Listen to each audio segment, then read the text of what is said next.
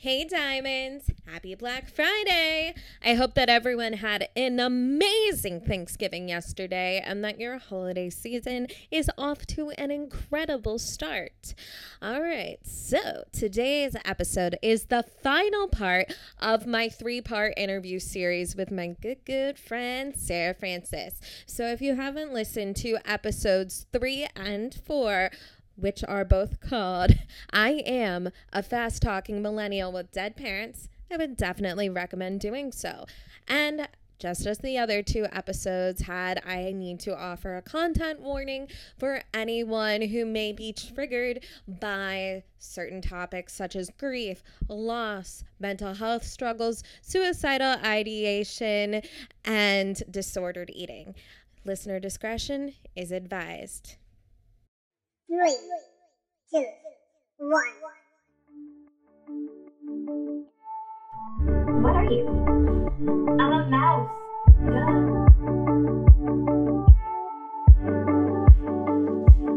What are you? Are you your ethnicity, your career, your hobbies, your interests, your relationships, your experiences? Are you what you eat? Or maybe all of the above? We are all human and we are so beautiful and multifaceted. So every episode, we are going to embrace our complexity and explore and uncover the many sides of our identity. I'm your host, Angelisa. Let's do it. My dad loved, not to us in private, but publicly loved to brag on us. Yeah. Like would brag on my siblings and I to his coworkers, to my family. And it was so embarrassing. And sometimes he wouldn't even get the story straight. Like he would have misunderstood something. Like when I was in a finalist in the auditions for the Glee project, I was waiting to hear if I got to go to LA for the final finalists. Yeah. He just thought I was 4 steps ahead in the process than I was. And told everybody, I was like, no. I said I did get far. Yes, be proud of me, but I'm waiting to hear a step way back. But that said, he did get to see me graduate from high school. Yeah. He passed a couple months after my sister graduated from high school, but he didn't get to usher her into her first semester of college because she was going to start college. She was supposed to move in the week after his funeral for her freshman year. My brothers didn't get him to see them graduate high school. They didn't get him to see them graduate college, my sister graduate college, and all the subsequent milestones. I feel guilty as an older sibling that my dad got to see me graduate high school, and I feel guilty for having those extra moments and that extra time with him. And that is something that I struggle with. Yeah. So just to kind of give the other side of the sibling age coin, but also I know that my family dynamic is very different than yours. Yeah. So, but just that's my experience as an older sibling, in that regard. But I do have a question. Mm-hmm.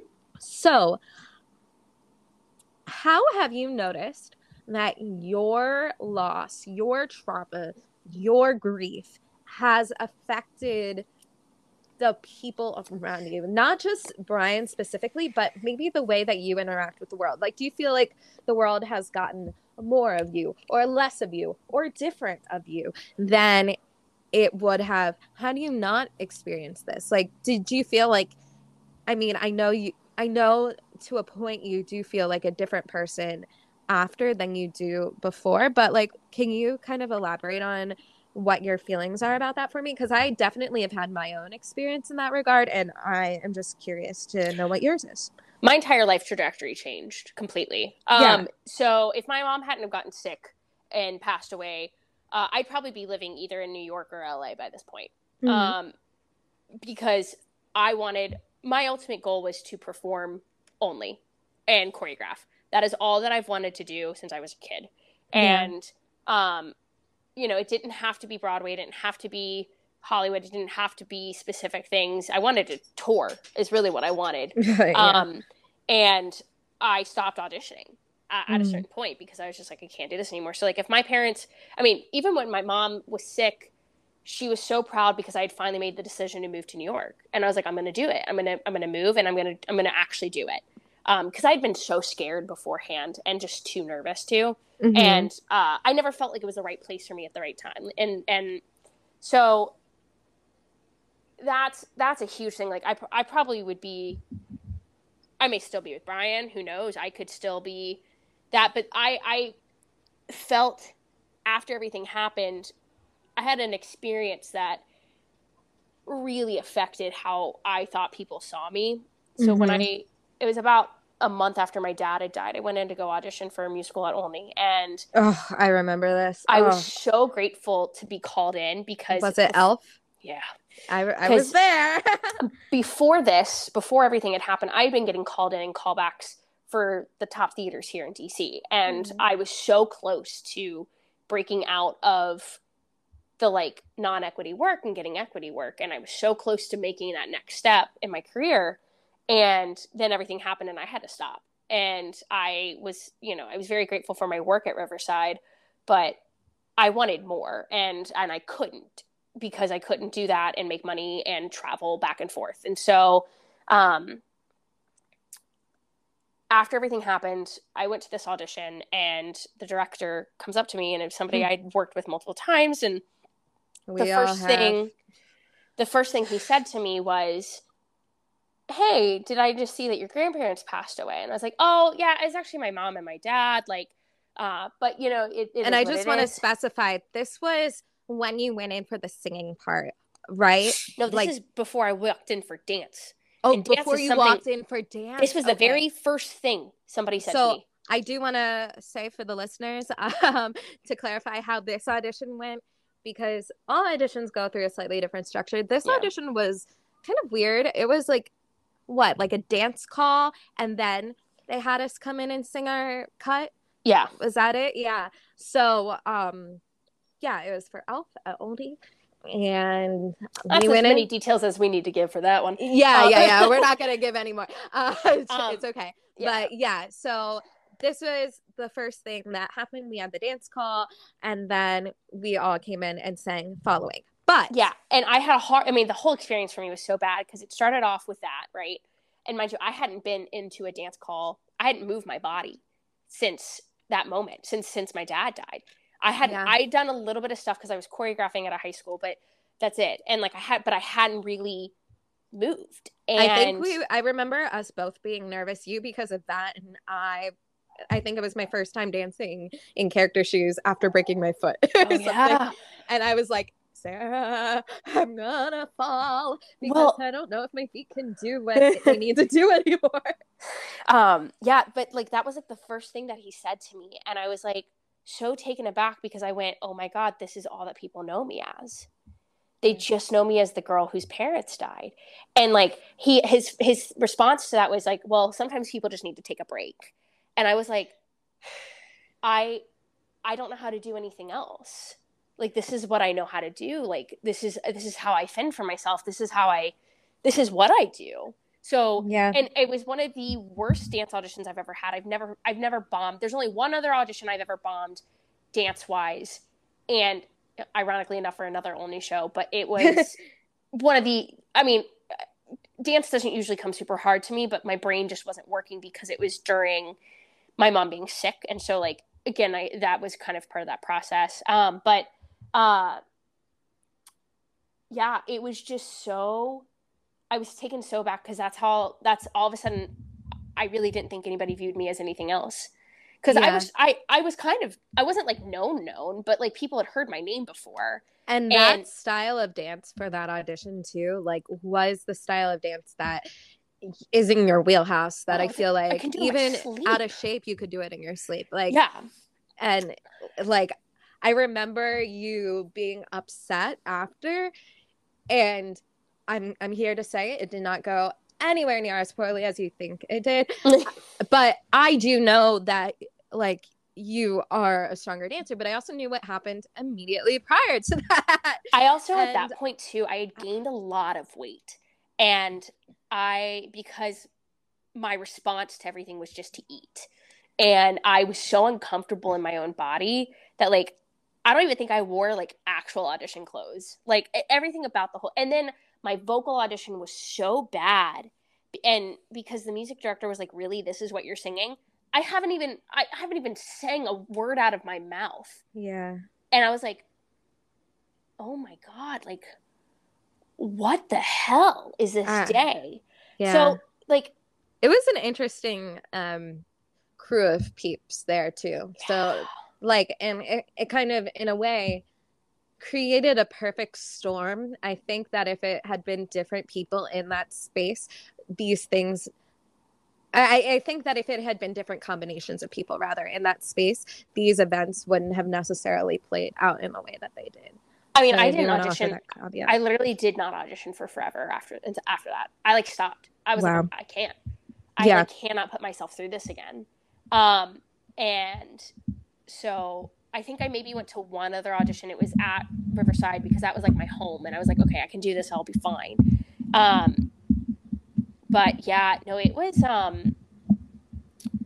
was really just, like, awful. And no, that totally makes sense how it alters that trajectory. I had, like, such a different experience in terms of how it affected, like, my performing and my trajectory. I mean, I would be a teacher. I would not be a teacher. I would not be working in theater education. I would not be working towards getting my certificate in theater, like, or in teaching, if this hadn't have happened. I wouldn't have taught fitness for 7 years if that hadn't happened to me. Because for me, so I guess that whole summer I had been eating maybe the worst I had ever eaten in my life because I was just so overwhelmingly busy. And yes, I was so very active, but, like, I just wasn't taking in quality nutrients. And I'm not going to say I, like, really gained weight, but I gained, like, fluff probably. And, like, I can see in, like, pictures from that time, like, my face is, like, a different shape, rounder. And I think also, like, I was 21, so I was not sleeping enough. I was drinking. I think I averaged at that time about 3 to 4 hours of sleep a night. And not that I was drinking every night. No, I would just, like, go out on some free times and, like, get a drink with my friends and, like, dance and not sleep and, you know, do the really unhealthy 21-year-old in the summer in the city thing.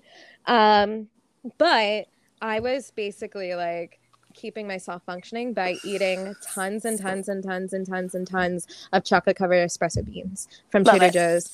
Every show I did that summer had a rehearsal and or performance space right next to a Trader Joe's or right across the street from a Trader Joe's. I gave them all of my money. I remember playing a basketball game in camp, the counselor sport that the kids watched, fully blacked out. I got told afterwards by the kids, oh my God, Angelisa, I didn't realize that you were so good at basketball. You're so little, but you're so good. And I was like, yeah, totally. Kid you not, I do not remember that entire quarter that I played. I don't. And I, like, went into the hallway afterwards, and it was in a school, and I was shaking and I couldn't catch my breath. And that's when I kind of came to, and I was like, what on earth just happened? So I was not in a healthy place.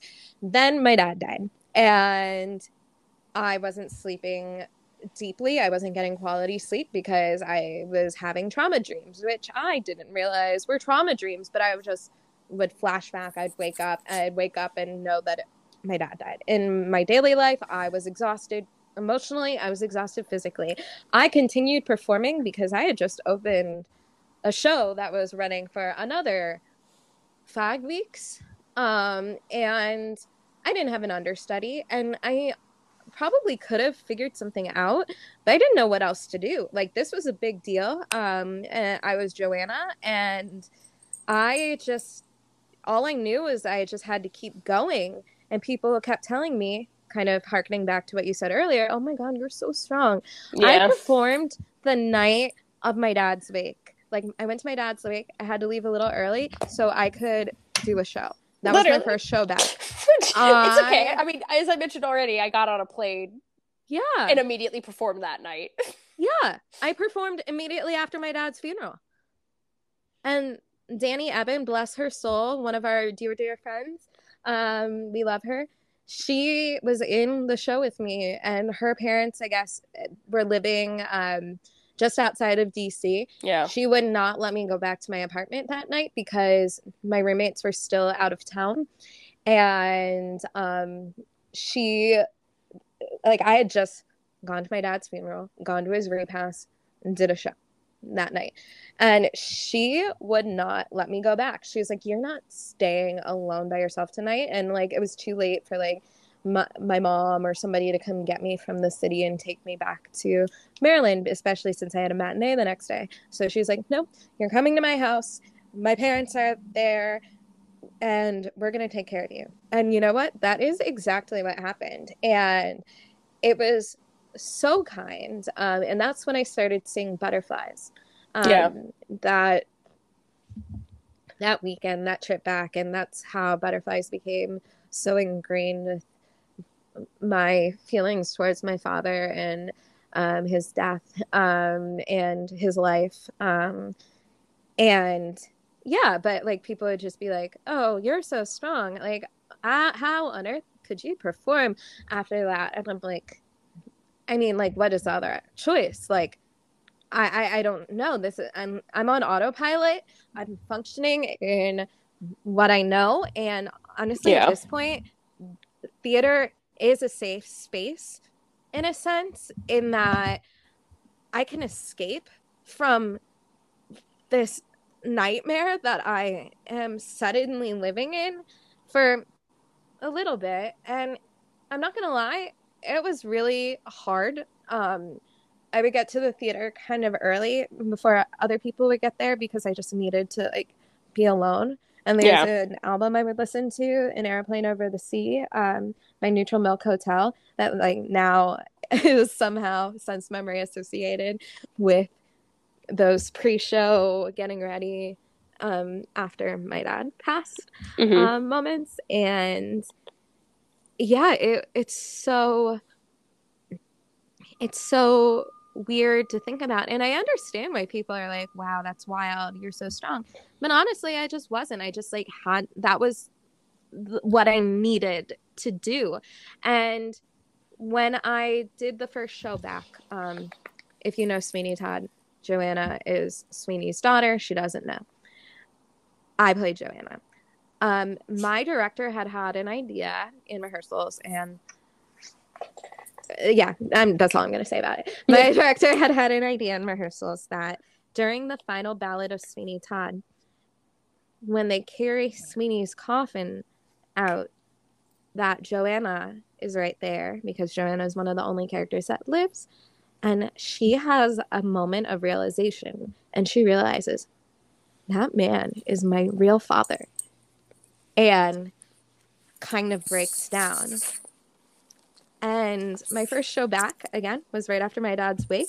I had just come from seeing my dad in a coffin, and I had totally forgotten about that moment until we got to it. Oof. And oh my God, it was like the wall I had built by performing as someone outside myself, it just fell away. And I lost it. I fully broke down on stage. I was supposed to, so it looks good. And then backstage, the guy who was playing Anthony at the time, Bobby Libby, shout out to him. He sat with me backstage as I sobbed, and he just sat there and like had his arm around me and just let me cry.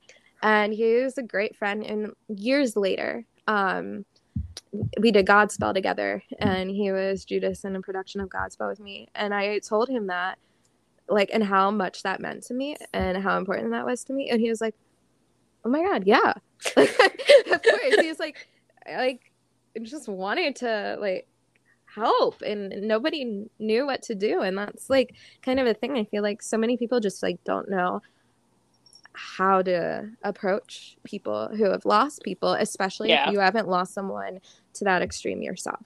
Yeah. Ugh. But yeah, Grief. Grief is weird, man. And I know for me, it's definitely affected my relationships in my life, and it's affected how I view like maybe the origin of relationships. I will say it was a pretty big factor in the breakdown, or not even the breakdown, I'll say more the break up of my marriage. So yeah, I think that I had a lot of doubt about the strength of our relationship and how I went into our relationship with my ex, because we started talking the day after my dad died, and we had been good friends, but we started like talking after that because he, I guess, saw that my dad had passed, and I had seen that he was single. He and his ex had broken up the day prior, so I was checking on him and asking him if he was okay. And then we just started talking and basically just never stopped. Yeah. But then I think we went on our first date almost 2 months to the day after my dad passed. Mm-hmm. And so years later, I became really fearful that I just clung to him. And I don't think that this is accurate now, but I had a lot of doubt about the origin story of our relationship. Like for a long time, I was like, oh, wow, like my dad like kind of brought this relationship into my life so that I could have this lovely, wonderful, strong support system at this time.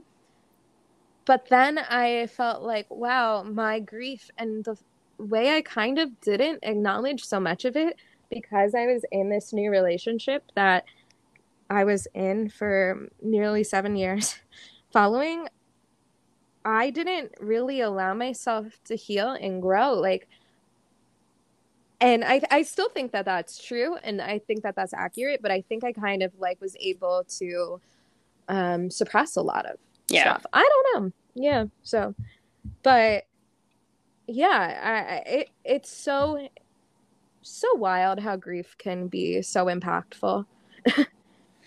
I mean, yeah, it never leaves you either. I think that's the other thing to like think about too, is that like, do I now go, yeah, I'm the girl with 2 dead parents? I now know, I now don't introduce myself like that. I mean, for a while there, that was the only thing I knew how to talk about when I met new people.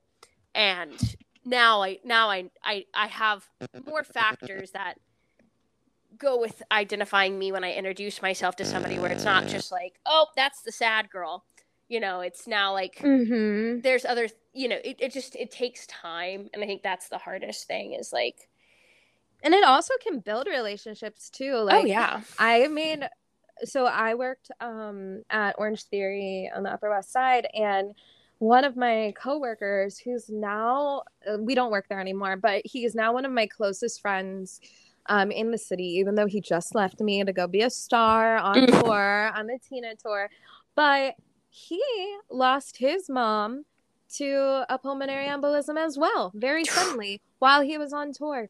And that, I mean, I think we would have been friends regardless. We have a lot of similarities. We have a lot of differences too that like really are very compatible with each other.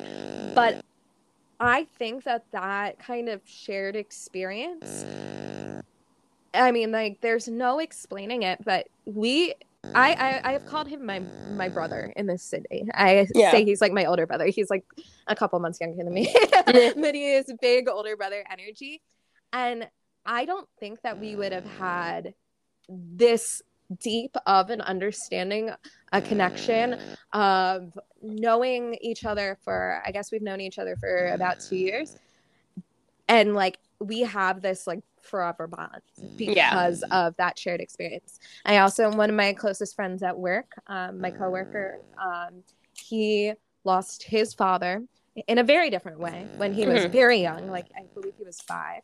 But that conversation organically came up, which is weird, but it organically came up a couple days into us working together. And again, like it's a connector, like it's a bond, and you're not going to be able to break that. My roommate lost her mom to cancer, and it was a very different story, but a different kind of trauma.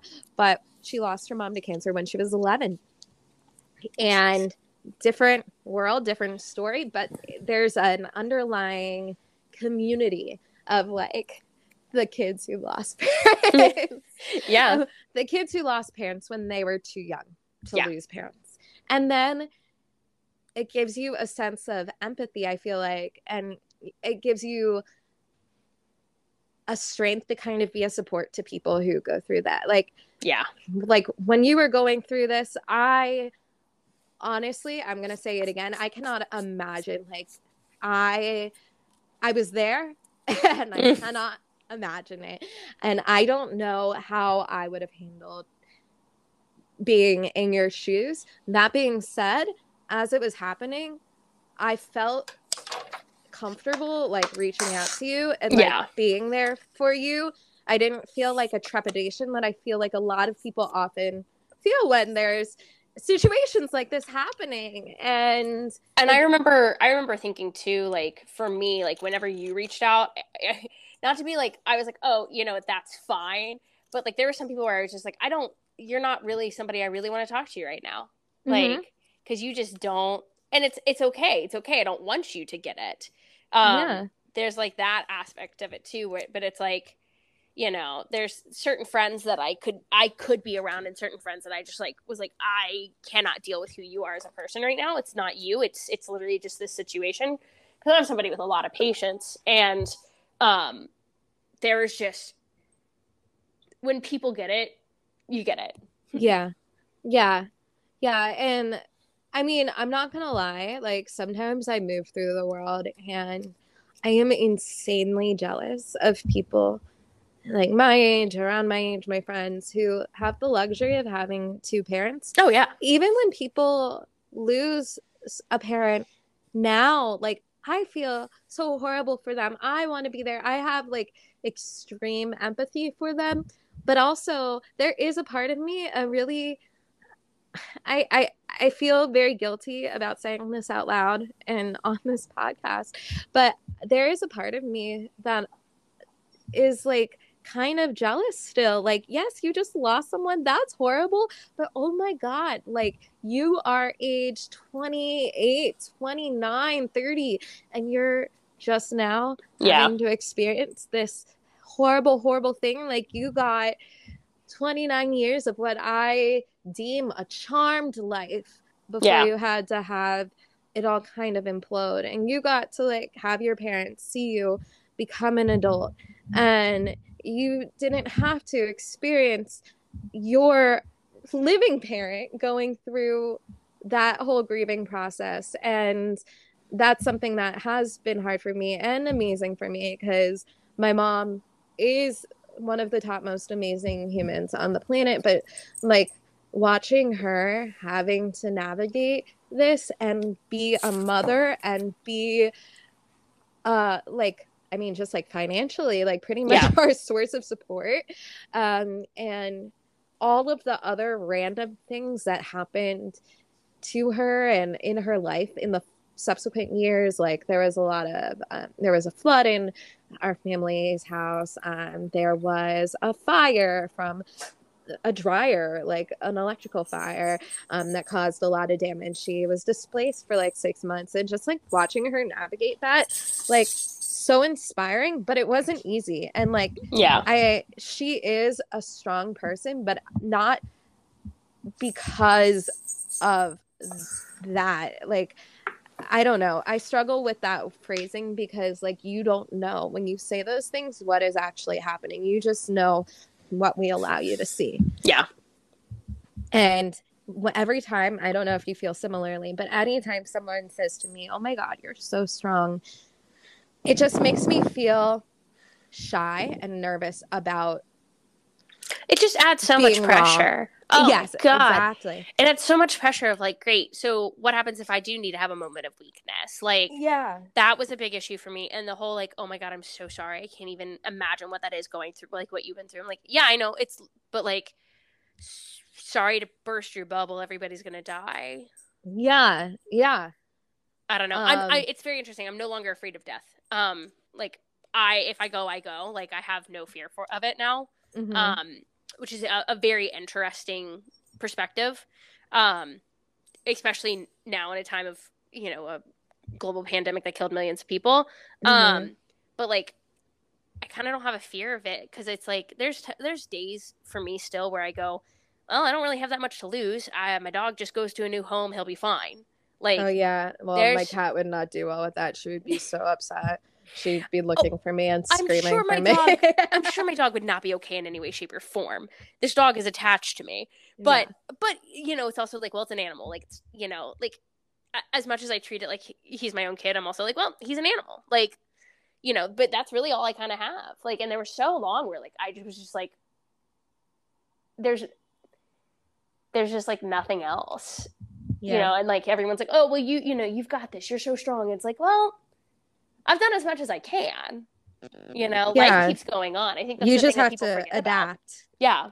Mm-hmm. Yeah. No, I mean, I'm not going to say that I don't have a fear of death because I probably do, but I definitely look at it very differently. And my biggest concern, if and when I were to go, is my family. I just don't want to be the source of my family's grief and pain. That is something that I do think about. Like, honestly, I don't know how I would handle. I don't think very well, honestly, which is weird to say because I have been through death, but I don't think I would handle like losing like my siblings very well. Or I know I'm not going to handle losing my mom very well. And anyone who has ever met my mom will probably understand that. My mom is She's a an caretaker. angel. Yeah, she is straight up an angel. She's a caretaker in a very different way, I feel like, than your mom was. Yeah. But our moms had similar energies. Yes. And they also liked each other. They got along. Yeah. I think, didn't they like put together our like recital reception thing? I feel like we did that together. Probably. Yeah. Oh my God. There's so many know. things I don't remember. Yeah. They're the befores. Yeah. But I think about that, and then I also think about, have I done enough to leave the legacy that I would like to leave, a legacy that I would be proud of? Those are the things. I think when I look at my parent, or when I look at my dad's life, when I look at my grandmother's life, when I look at my nephew's life, when I look at my aunt's life, and even when I look at Luke's life, I know you briefly talked about him, and like that's a whole different thing, but a whole different type of grief. But when I look at their lives, I feel like they all left very strong legacies. Like my dad did more in his 68 years of life than most people do in 100. Yeah. My aunt did amazing things in turning her whole being around. She lost her way and she found her way. She overcame addictions. She raised beautiful, amazing children. She was a great aunt. She was so fun. She was so funny. I remember she came when I was very sick when I was 16 with pneumonia on my 16th birthday, which was my grandmother's 86th birthday. She came over to watch the Redskins game and like celebrate our birthdays, and she was just like screaming at the TV. They were the Redskins then. Now they're the Washington Commanders. Excuse me. My nephew, he had a quote that he would say all the time, and I have a bookmark that says it, and I might misquote it a little bit, but it was make every day count. essentially. And just like, that is what it boils down to. I don't think that is the exact quote. So sorry, Terry, if you're listening. But like, what beautiful legacies to leave behind.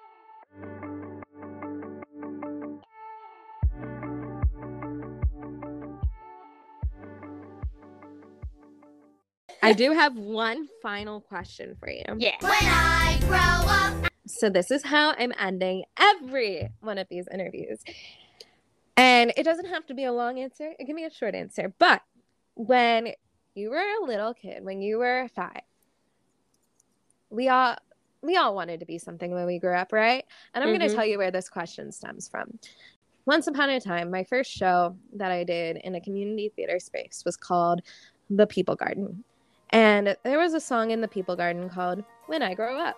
And The People Garden is a show about a kindergarten class, 5-year-olds. And it just really acknowledges the openness, the innocence, the wild imaginations that we all have as children, the openness to friendships, the different and maybe sometimes healthier, maybe sometimes unhealthier ways of processing emotions, different ways of asking why and asking questions. And the kids want to be everything. My character, one of the things I wanted to be when I grew up was a Barbie. I will not be a Barbie. But, I mean, like, the sky's the limit. Yeah. So, when you were 5, when you were a little kid, when you were in peak innocence of youth, what did you want to be when you grew up? No holds barred. All right. I wanted to be a performer. I wanted to sing and dance. Mostly dance because I was terrified to sing and I was terrified to speak in front of people as a kid. I was super, super, super shy, which you would never know now. Did not order my own food until I was like 13 years old. That's how shy I was. Oh my God. I wanted to sing and dance and I wanted to be nice to people. And, there's 2 things in life I always wanted to do as a kid, and one of them completely just dropped off, but I wanted to run the Bronx Zoo. Don't ask me why, but I wanted to run the Bronx Zoo. I had this whole dream of being a zookeeper but essentially I wanted to be the next Jane Goodall is what it came down to. Whoa, that's so cool. Yeah. Where did that go? It went with my chemistry teacher sophomore year, who ruined science for me, actually. I was actually, I was nominated. I did a lot of science stuff growing up. My mom was actually a science teacher, and so she actually got one of the very first ever environmental science degrees. Wow. And so my mom's thing was being a science teacher, and I wanted to study animal behavioral sciences, and I wanted to do zoology. And I was nominated to do a biology program in high school, and I missed the interview for the summer program for Governor Honors Program is what it was called. And it's you spend a month at a college or 6 weeks at a college studying that specific area. So there were some arts ones, there were some math, and I was nominated to go for biology. And I missed the interview because I was at an audition for a summer program called Broadway Dreams Foundation that introduced me to a lot of really influential people. And from that point on, it kind of went away because my sophomore chemistry teacher really ruined science for me. She didn't really know the subject very well. She, neither did mine. Oh, I just realized she was then my physics teacher, and I would have been really good at physics because I liked math, and I would have been stupid good at it. However, she couldn't teach it, and I had to get a tutor, and it was a horrible, horrible, horrible problem. And she did not like me. To the fact where my senior year, I was supposed to be in all these accelerated science programs, and I was supposed to be in AP biology, and I'm just going to take human anatomy because I already know it.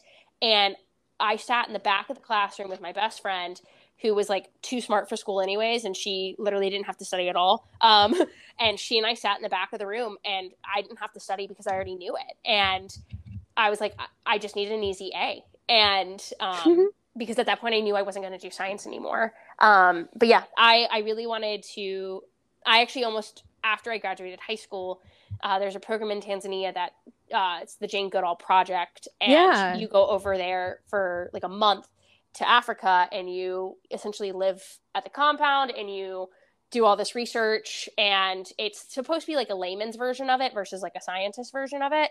And so I was going to go do that for a month. But then I ended up getting cast in a chorus line, and I needed to work before college.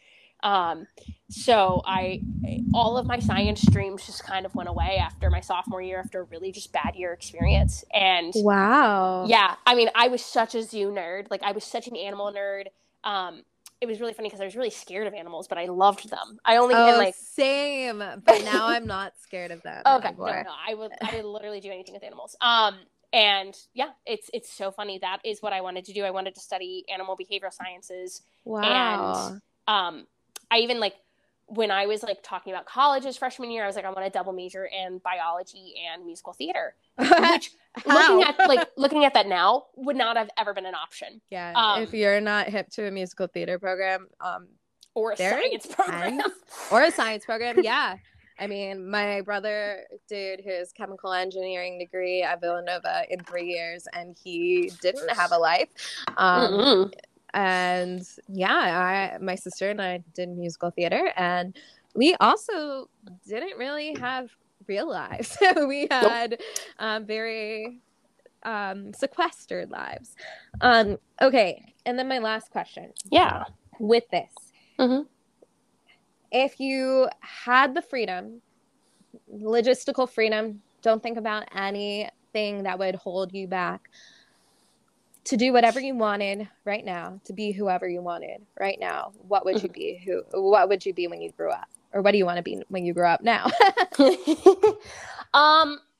A couple of things. One, I would go back to performing. And so I didn't mention this, but the other thing that I wanted as a kid is I wanted to be on SNL. It was the only thing I worked towards. Wow. I did a lot of research. I mean, I used to watch episodes when they came to Netflix of like the first couple of seasons, and I would sit and take notes.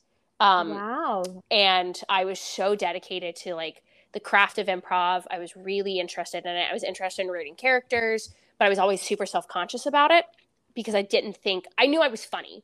You are funny. Quick-witted, and I can respond really well. And so I was like, that's what I want to do. That is where and my mom used to compare me. It was really interesting because it was kind of hard to take this one, but she used to compare me to Chris Farley, not because I was like a fat kid. I was a fat kid, but because of my physical comedy. I was really into sort of the slapstick kind of humor. And so, you know, and my idol, Steve Martin, like I've followed his career my entire life. I've read all of his plays. I read all of his books. I'm about to produce his musical at my, company. Like, oh, so cool. Bright Star. Yeah. And like, I've watched all of his movies. I've watched his TV. Like I've like studied his career. Did you know I lived a couple blocks away from the Only Murders in the Building? I just started watching it. I'm obsessed. I just got Hulu. Wait, you could have used my account. Anyway, I live a couple blocks away from that building. Obsessed. Yeah. So, like that, I think that was what I would do. I think I would go through the Second City, like, program, and I would build that confidence back up in me, and I would try to go forward in that kind of a career. I wanted to be on sitcoms too as a kid. Like that's what I really liked. And so, that's the kind of comedy I'm drawn to, and like the kind of television I sit and watch. I watch a lot of scripted TV. Like a lot of like Mike Schur sort of sitcoms, or like in the Parks and Rec, Office sort of sphere, Good Place. Yeah. I liked Parks. I liked Parks and Rec. I did not like The Office, and I'll get slandered for it. It's fine. I know. That's a bold declaration. I made it. It's fine. It's fine. It's casual. But yeah, I mean that, and like, I still watch like CBS stuff, like Neighborhood, and like, I love Modern Family, and I love, I love The Middle, like all those like ABC like family comedies is like what I love. So like that is the kind of work that I would like to go into, of like that kind of writing, that kind of stuff. So if I could like just completely go ahead and go, you know what, I'm going back into the arts only. I'm no longer teaching. I would go more towards stand-up, improv, and scripted television. Not so movies. Cool. I don't like movies. I mean, I like movies. I'm really terrible at movies. Like I don't remember quotes. I'm horrible at it. Everyone's like, why don't you remember this? I'm like, I don't know. Oh, but you know I Mean Girls, right? That's important. I know enough. You know enough. Okay. I mean, if you've talked to me ever, you know enough. But yeah, I think that's what I would do. I would just as much as I love being an educator and it's really become part of who I am and what I feel satisfied creatively doing. If I could just know nothing holding me back, I would go into working with a writing team and refining my comedy back again, and sort of kind of going in that direction, even as like a director or an actor, like, doesn't matter. I think I would like both. That's beautiful. Yeah. That's if I could do whatever the hell I wanted, but I can't do that. So I'm going to be happy being a teacher.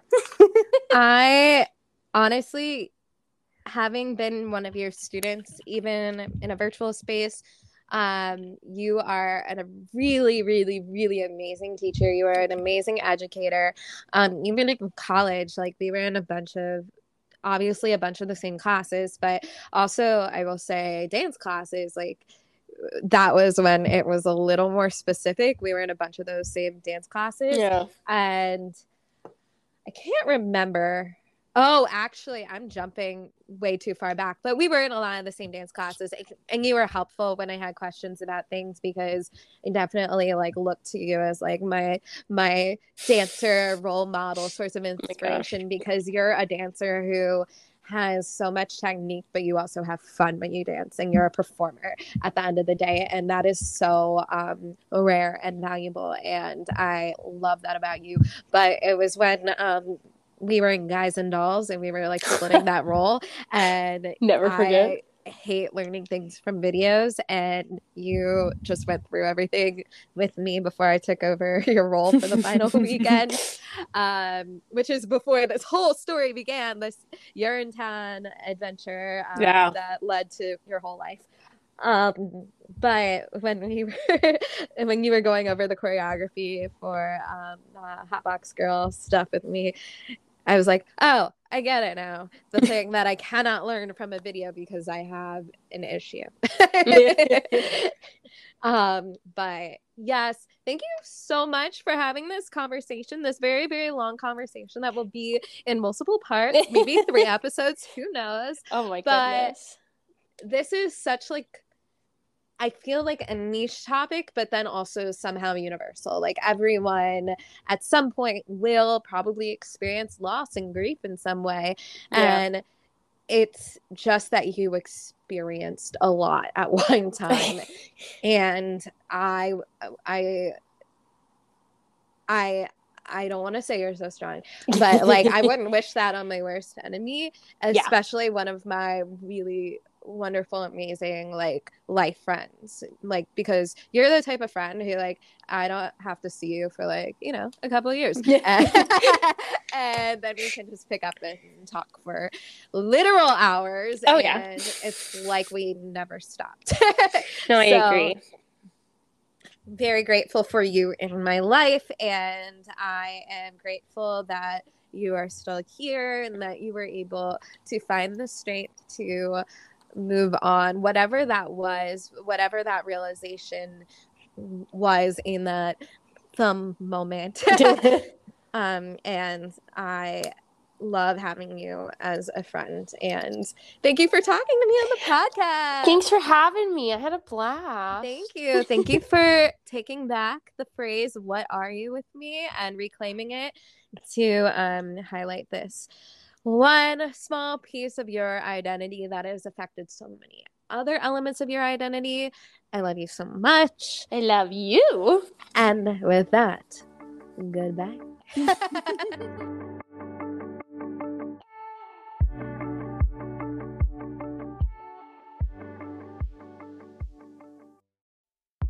What Are You was created and produced by me, Angeliza. Check us out on Instagram at whatareyu_pod for some cute pics from today's episode. If you enjoyed this episode, please please go to your favorite podcast app and follow, like, subscribe, review, and turn on new episode notifications so that you don't miss a single second.